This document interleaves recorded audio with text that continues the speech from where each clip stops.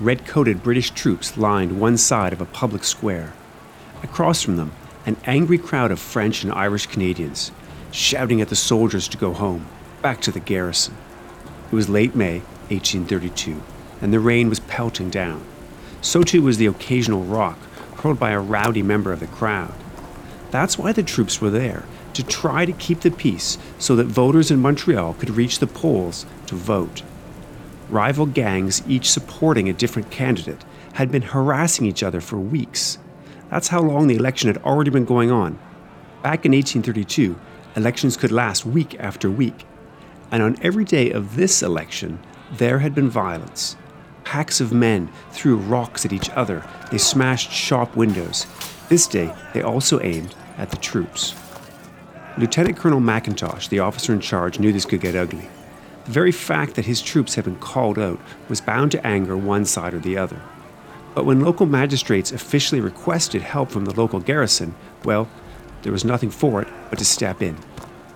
The troops took up a position on the streets to restore order. McIntosh hoped that their mere presence would be enough to calm the crowd. But as the barrage of stones grew worse, he decided that enough was enough. He shouted an instruction for the soldiers to load their weapons. The butt of their muskets shook the cobblestones. The soldiers poured in first powder, and then the lead ball, and then more powder. The crowd seemed to calm slightly, but only for a moment. Again, they hurled rocks and taunted their adversaries. Lieutenant McIntosh shouted for them to disperse. According to McIntosh, the crowd ignored him, and that's why he gave the fatal order. Man by man, one at a time, each soldier unloaded their musket upon the crowd. From this day onward, this ground would become known as the Street of Blood.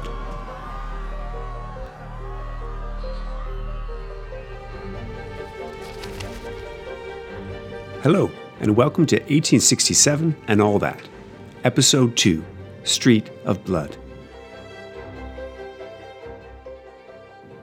Canada has a fascinating political history full of bizarre events, unique characters, and rowdy debates over ideas that still shape our politics today. In this series, we're going to uncover the essential stories that you absolutely need to know about Canada's political origins. At the center is 1867 and the story of Confederation, the one we're all supposed to know, about the joining together of separate colonies to create a country called the Dominion of Canada. But some of the most fascinating parts of our political history fall all around this date. 1867 was nestled in between several decades of tumultuous, violent, and fraught conflict about what kind of country Canada will become. This is the All That of 1867 and All That. Over the course of this podcast series, we'll tell the story of responsible government, Canada's own chapter in the history of democracy, and not the one but two Métis rebellions, or according to others, resistance movements, led by Louis Riel against Canadian expansion. We'll explore why Prince Edward Island has such a super weird history, quite different from most other parts of the country. We'll also explore the never more than now relevant topic of the treaties signed between the new Canadian government and Indigenous peoples on the Western Plains. And while we're at it, we'll look to why British Columbia almost completely refused to sign treaties with Indigenous peoples. In Season 1, though, our focus is on two big stories. The first is the rebellions of 1837 and 1838, when thousands of Canadians took up arms to overthrow constituted authority, and many thousands more picked up their own weapons to fight so that Canada could remain a part of the British Empire. And the second story, the second half of Season 1, recounts what happened in the aftermath of rebellion, the long drawn-out battle in the 1840s over this thing called responsible government. We'll finish in the tumultuous year of 1849. It's really my favorite year of Canadian history. This is when Tory mobs in Montreal were so angry with what the Canadian government had done that they burnt down Parliament. Before we can even think about 1867, we really need to get a handle on what happened in the rebellions and the fight over responsible government. And that's why we began on the Street of Blood in May of 1832, because the rebellions of 1837 and 1838 didn't just flare up out of nowhere. A series of people and events have been gathering the kindling of political discontent for years. All they needed was the right spark.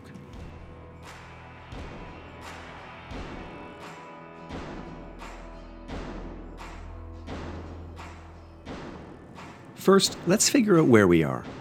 Montreal in 1832 was not part of the Canada that we know today. In fact, only parts of what we now think of as Canada were even called Canada in the 1830s. Many more parts, most of the north, almost all of the west, were still largely indigenous homelands. Montreal, what was then called Lower Canada, that is, the Canadian colony on the lower part of the St. Lawrence and Great Lakes river system. It was the sister colony to Upper Canada, the newer and mostly English-speaking colony that was situated on the upper portions of that river system. And this reference to the river wasn't just a quaint naming system. Waterways were the highways of the age. This is how people and goods traveled. Yes, there were some primitive roads, but these bumpy, mud-caked tracks could as easily eat a carriage as help it to pass on to its destination. There were a couple of very short little railways built in the 1830s, but the age of rail was barely out of the womb, a dream of budding entrepreneurs not to be realized for another 20 years. To the east of the Canadas were the 4 other colonies of British North America: New Brunswick, Nova Scotia, Prince Edward Island, and Newfoundland, conveniently named after all the provinces which they now are today. Oriented towards the ocean to trade with Britain and the West Indies, to harvesting lumber and fish and other goods, only some in these colonies saw a long-term connection between their Atlantic world and the more populous Canadas with their farming settlements along the St. Lawrence and the Great Lakes. We're starting our story in the 1830s, and like any history, this is an arbitrary beginning. So before we move forward, we need for a moment to think back, because 2 profound historical events from the previous century, the 18th century, cast their shadows over the Canada of the 1830s. The first of these was, of course, the conquest of New France. In the massive, multi-continent spanning 7 Years' War between 1756 and 1763, Great Britain and France had faced off against each other. And they weren't alone. The Prussians and Russians, the Spanish and the Austro-Hungarian Empire had all been part of the conflict. The North American battles were, in some ways, only minor skirmishes in a struggle whose most significant battles happened elsewhere. But the end result was that Britain captured and retained almost the entirety of France's possessions in North America after the final peace treaty. For the Lower Canadians in the 1830s, this was something like the Second World War is for us today, an earth-shattering event from the distant but still relatively recent past. Although a few were alive who had lived through those events themselves, many people's parents and grandparents would have remembered life before and after the conquest. But, and here's where my Second World War analogy breaks down, in the case of the French Canadians, they lost that war, or at least their mother country, France, lost that war on their behalf. And so life for les Canadiens in the war's aftermath was radically altered. They were torn asunder from their motherland, ruled by a foreign power, left uncertain of their future. Britain took control of a colony that was largely populated by French Catholics at a time when Catholics could not even hold public office in England. Back in the lead-up to the war, the British had exiled an entire population of French Catholics, the Acadians, from their North American homes. The question of the fate of French Canadians was not going to go away, and by the 1830s, it was still a pressing issue. One of the reasons the conquest still mattered, and the fate of French Canadians still hung so much in the balance, was because of the other giant conflict of the 18th century that overshadowed Lower Canada, the American Revolution. Not much more than a decade after the conquest, after the end of the 7 Years' War, Britain went to war with its rebellious 13 colonies in North America, and lost.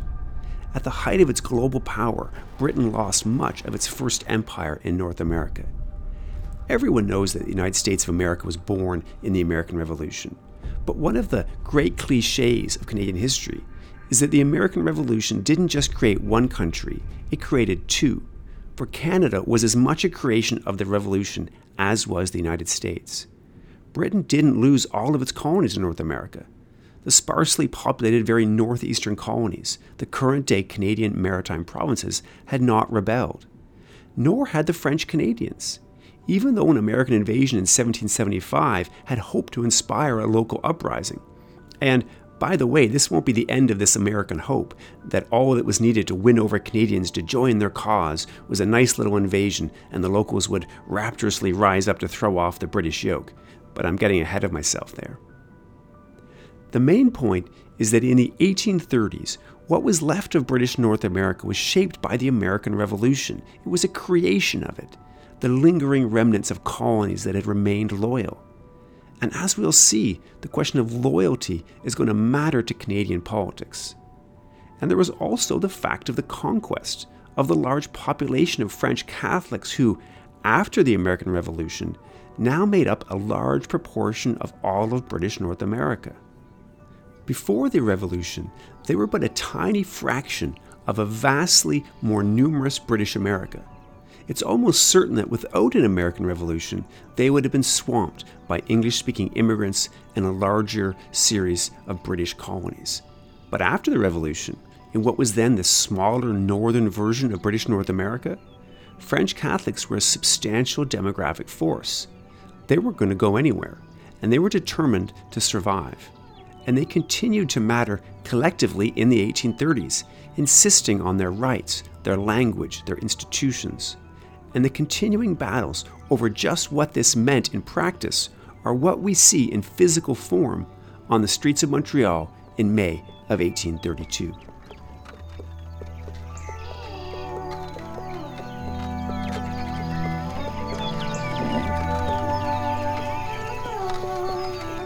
Louis-Joseph Papineau was a passionate, charming, indecisive dandy. With his neat black suits and white frills and black necktie, his unruly hair always coiffed just so, seemingly about to tip over. He was the epitome of bourgeois style and seriousness. His people saw in him the hopes of their survival, an expression of their determined insistence to continue in their ways as a people, to be different, to be themselves. Although Papineau wasn't a candidate that day in May of 1832, he was everywhere, both his spirit and his vision. Because Papineau was the head of the Patriote Party, the French party, in the Lower Canadian Parliament. And Papineau and the Patriote had been engaged for years in a seemingly never-ending parliamentary war with their rivals in the English party and with a long list of British governors. Almost as soon as the Lower Canadian Assembly first began its meetings way back in 1792, members of the Assembly divided on the grounds of religion and national origin, Protestant Catholic and French English. There were debates about the use of French and English in the Assembly, about how education should be handled, and whether this would lead to assimilation, about how funds should be raised by land taxes, as the business-focused, mostly English-speaking merchants wanted, or by tariffs on imports, as the land-holding French Canadians wanted. Political parties were only loosely developed in this period and often vilified, but nonetheless a Canadian party emerged to speak in favor of the power of the Assembly and, de facto, the French Canadian majority of that Assembly. By 1822, many in the English-speaking minority had had enough of not being able to control the Assembly, and a plan was concocted to force a union between Upper and Lower Canada.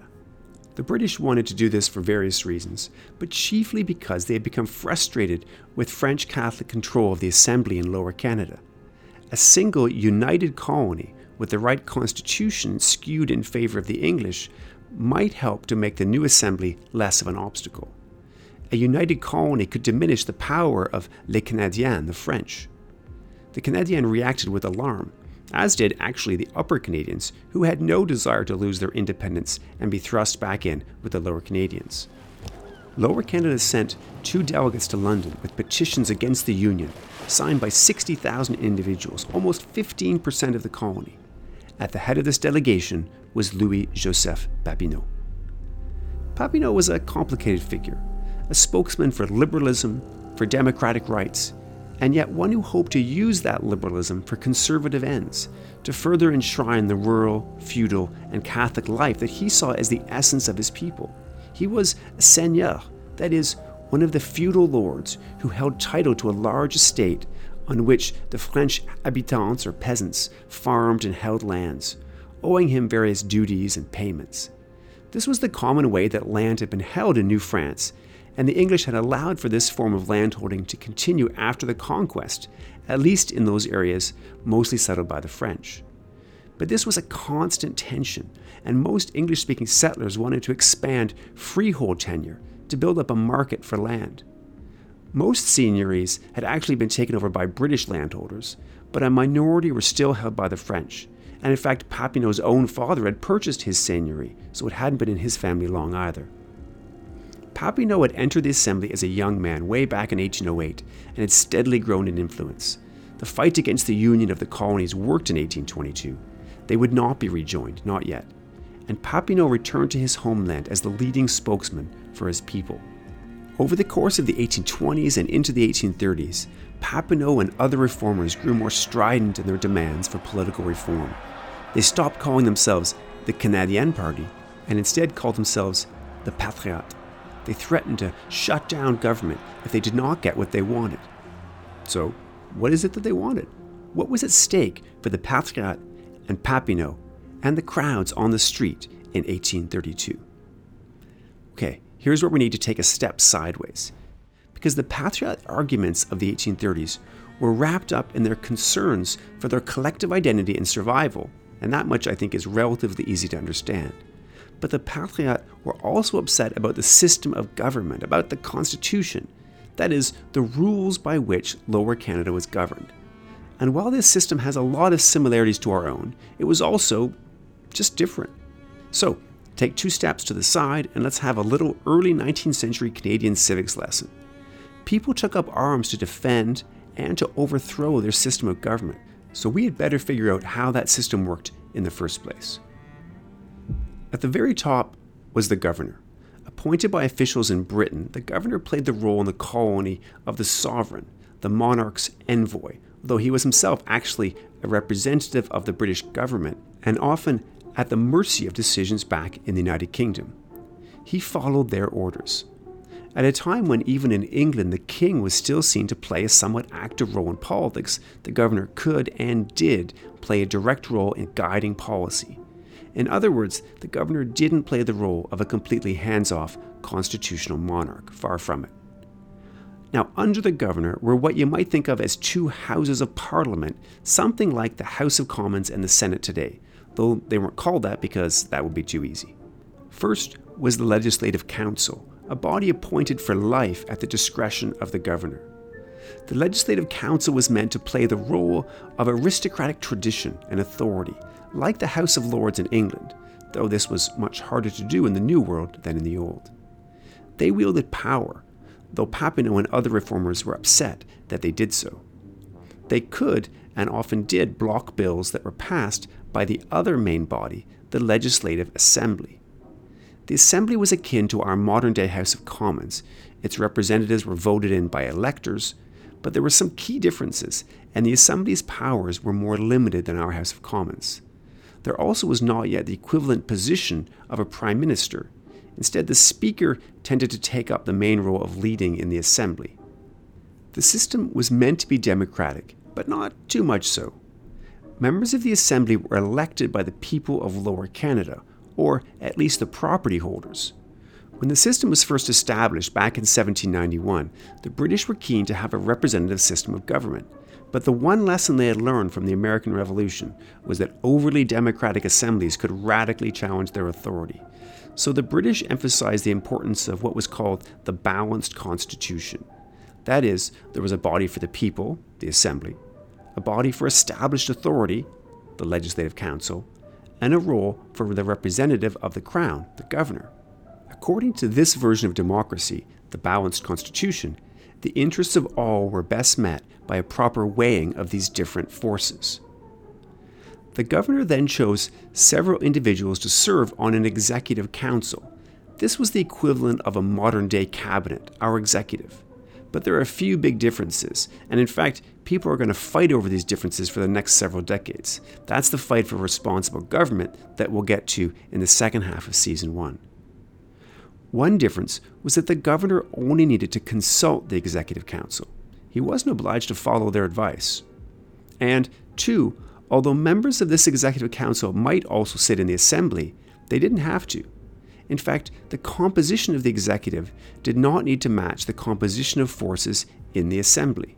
In other words, one group might have won an election and hold the most seats in the assembly, but they would not necessarily control a majority on the executive. And if you're thinking here about Papineau and the Patriotes, yes, you would be right to do so, because they control the assembly, but not the executive council, nor the legislative council for that matter. The governor might want, and frankly often did want, to make sure that the executive represented different interests in the colony, but there was a general dislike of what was called party government. That is, the system we have now, where the executive, our cabinet, comes from whichever party has a majority of seats in our assembly, our House of Commons. Instead, governors wanted an executive of what they thought were the best and the brightest, representing all of the different interests in the colony. Okay, so there we have it. A governor at the top, advised by an executive council, kind of, but not really like a cabinet, a long-serving appointed legislative council, something like the Senate but more powerful, and a legislative assembly, a fair bit like the modern-day House of Commons, but less powerful. The system was far from perfect. It was not at all democratic in the way that we think of democracy today. But remember, most countries in the world in the 1830s were not even remotely democratic. Revolutionaries across Europe in 1848 would fight just for the idea that they should have a constitution at all. The colonies in British North America were well ahead of the democratic curve. They had constitutions that provided representative government, and many men, with an emphasis on men, could realistically aspire to be property owners and voters at some point in their lives.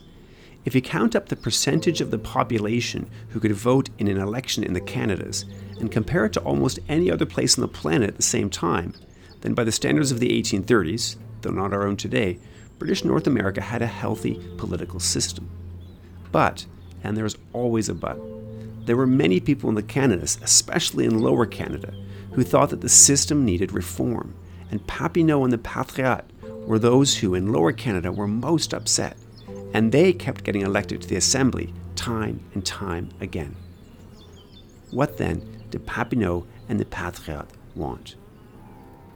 Okay, to vastly simplify, I would say they wanted two things: their identity and their liberty. Let's start with identity first. The Patriots were liberal nationalists, of a kind that we find all across the European world at this time. They were spokespeople for the French-Canadian nation. This doesn't mean that they didn't reach beyond French Canadians. In fact, there were prominent English-speaking reformers amongst their number, as we're going to see. But this was a party of patriots, like other liberal nationalists, and they hoped that their liberal reforms could lift up the individual and the nation together. They stood for things like the freedom of the press, freedom of assembly, and they were increasingly secular and anti-clerical, though this last point divided the Patriots, with some feeling that their Roman Catholicism needed to be protected and cherished, especially against the dominant English Protestantism, which was everywhere about them in North America. So the Patriots were liberal reformers, but they wanted these reforms so that they could protect the French-Canadian nation.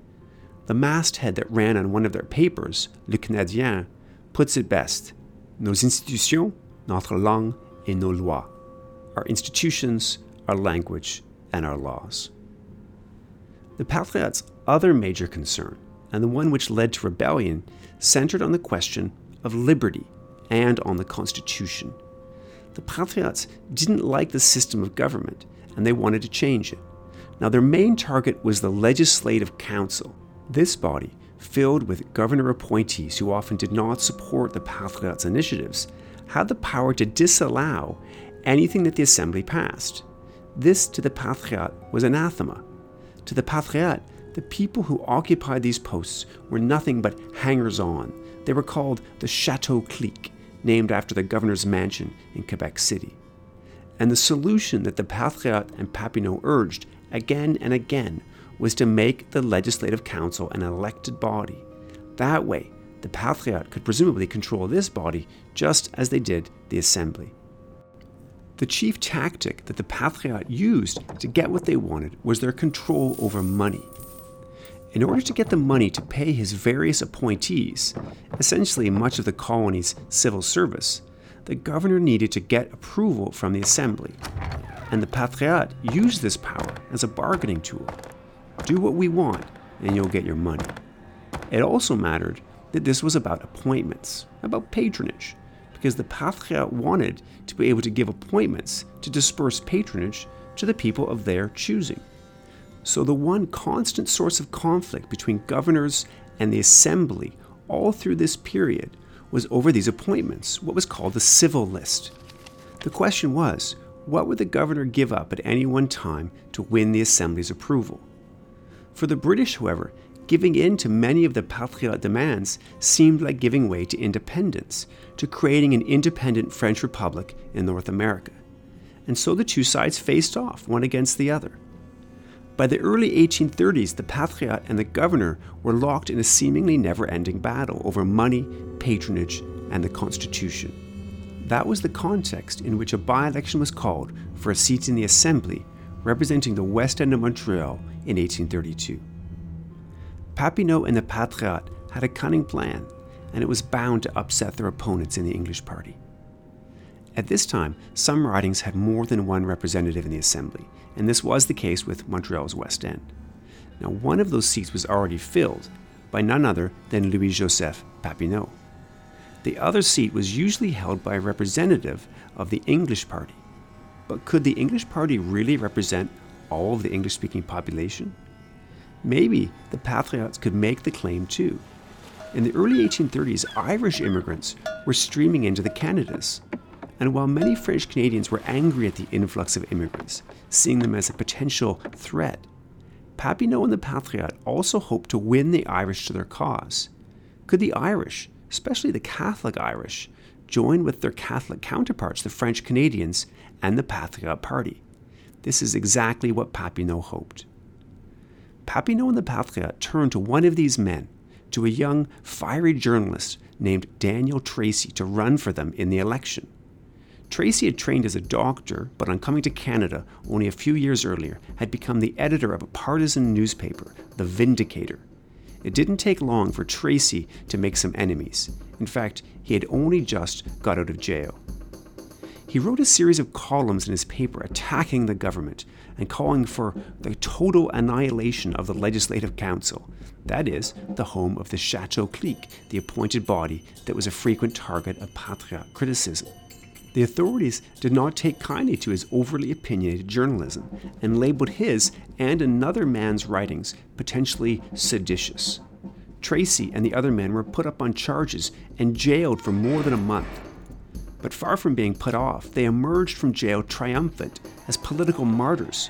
Who better to run in the by-election of Montreal West than Daniel Tracy himself? Now, the election turned violent for many reasons, but none more so than by the very public manner in which it was held. In the 1830s, there was no such thing as a secret ballot where you discreetly marked your piece of paper behind a cardboard screen and slipped it unobtrusively into a box in front of a room of quiet, officious Elections Canada officials in the local rec center. Not at all. In the 1830s, elections were public and rowdy. To vote, an elector had to show up at a polling station, step up onto the rostrum, usually a wooden stage built in a public place, and announce in a loud, clear voice for whom you were voting.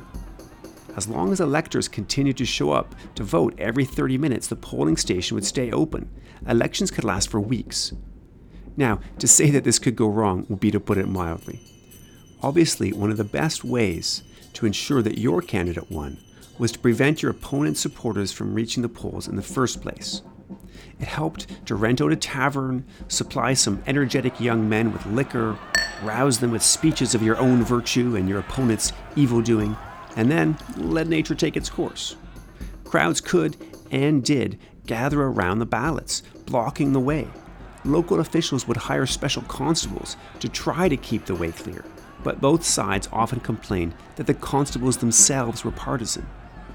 The election we're talking about began on the 25th of April of 1832, and it was still going on almost a month later on the 21st of May, the day of the riot. On every day the polls were open, rival gangs clashed in the streets. Both sides did what they could to intimidate the other. By Sunday, 20th of May, several magistrates had had enough. The special constables weren't able to keep the peace. The garrison, they felt, needed to be called out to establish order around the polls. But in calling out the troops, violence was almost guaranteed. That's what set the scene for the clashes on the 21st of May, for the gathering of soldiers, the loading of muskets, and the shots fired on the crowd. When the square finally emptied that day, 3 French Canadians lay dead on the ground. The shooting sparked outrage amongst Patriote supporters. It scarcely seemed to matter that Daniel Tracy actually won the election by 3 votes. To the Patriote, the attack of the Guards had been nothing less than an assassination. Patriote magistrates had the officers arrested and pressed for murder charges. But a grand jury threw out all of the charges, angering the Patriote supporters even more. Then, someone overheard the governor approving of the fact that the charges had been dropped against Colonel McIntosh and his fellow officers, and the Patriote papers pounced. Why, they asked, must the governor, quote, compliment the murderers in a fashion most outrageous and contemptuous to the Canadian people? More warrants were issued by the magistrates who were Patriote supporters. Lieutenant McIntosh was quietly told that authorities couldn't guarantee that they could protect him anymore, and he ultimately fled to England to escape arrest again. The military gave orders that, for safety, soldiers in the garrison were only to go out walking in groups of 6 or 8 for their own protection. As a precaution, the governor ordered more troops to the city. The Patriote papers renamed the street where the shootings occurred the Street of Blood. Making matters worse, that summer, the dreaded disease cholera arrived in the colony on ships of immigrants arriving from Ireland. Death ravaged the colony, taking among its victims Daniel Tracy, who never took up his seat in the assembly. Only a few years earlier, another governor had described his job of trying to conciliate all the different interests in the colony as like sitting on a barrel of gunpowder. The election riot of 1832 was a giant spark flashing right beside that barrel. Everyone tensed, waiting for the explosion. It wasn't just the violence that mattered. In blaming the garrison, the British troops, the Patriots had begun to target British authority itself. Up until now, it had been possible to look to Britain to rectify problems in the colony, to send a new and better governor, to modify the constitution, or to disallow an unpopular bill.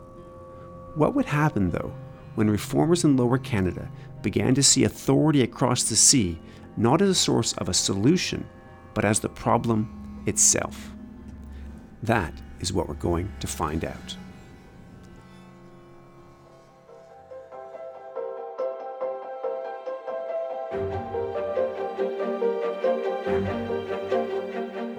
Next week, we turn to Upper Canada in the same year, to 1832, because even as election gangs brawled on the streets of Montreal, a radical Canadian reformer in a red wig named William Lyon Mackenzie set sail for London. He wasn't happy with government in Upper Canada, and he hoped the Brits would fix it. Well, you can always hope. Thanks so much for listening. If you enjoyed the podcast, I'd appreciate it if you left a 5-star review on Apple Podcasts, Stitcher, or wherever you find your podcasts. You can share about us on social media. I'd love it if you spread the word. Thanks. 1867 and All That is created, written, and narrated by me, Christopher Dummett, and produced by Jessica Clement with the generous support of Trent University. See you next time on 1867 and All That.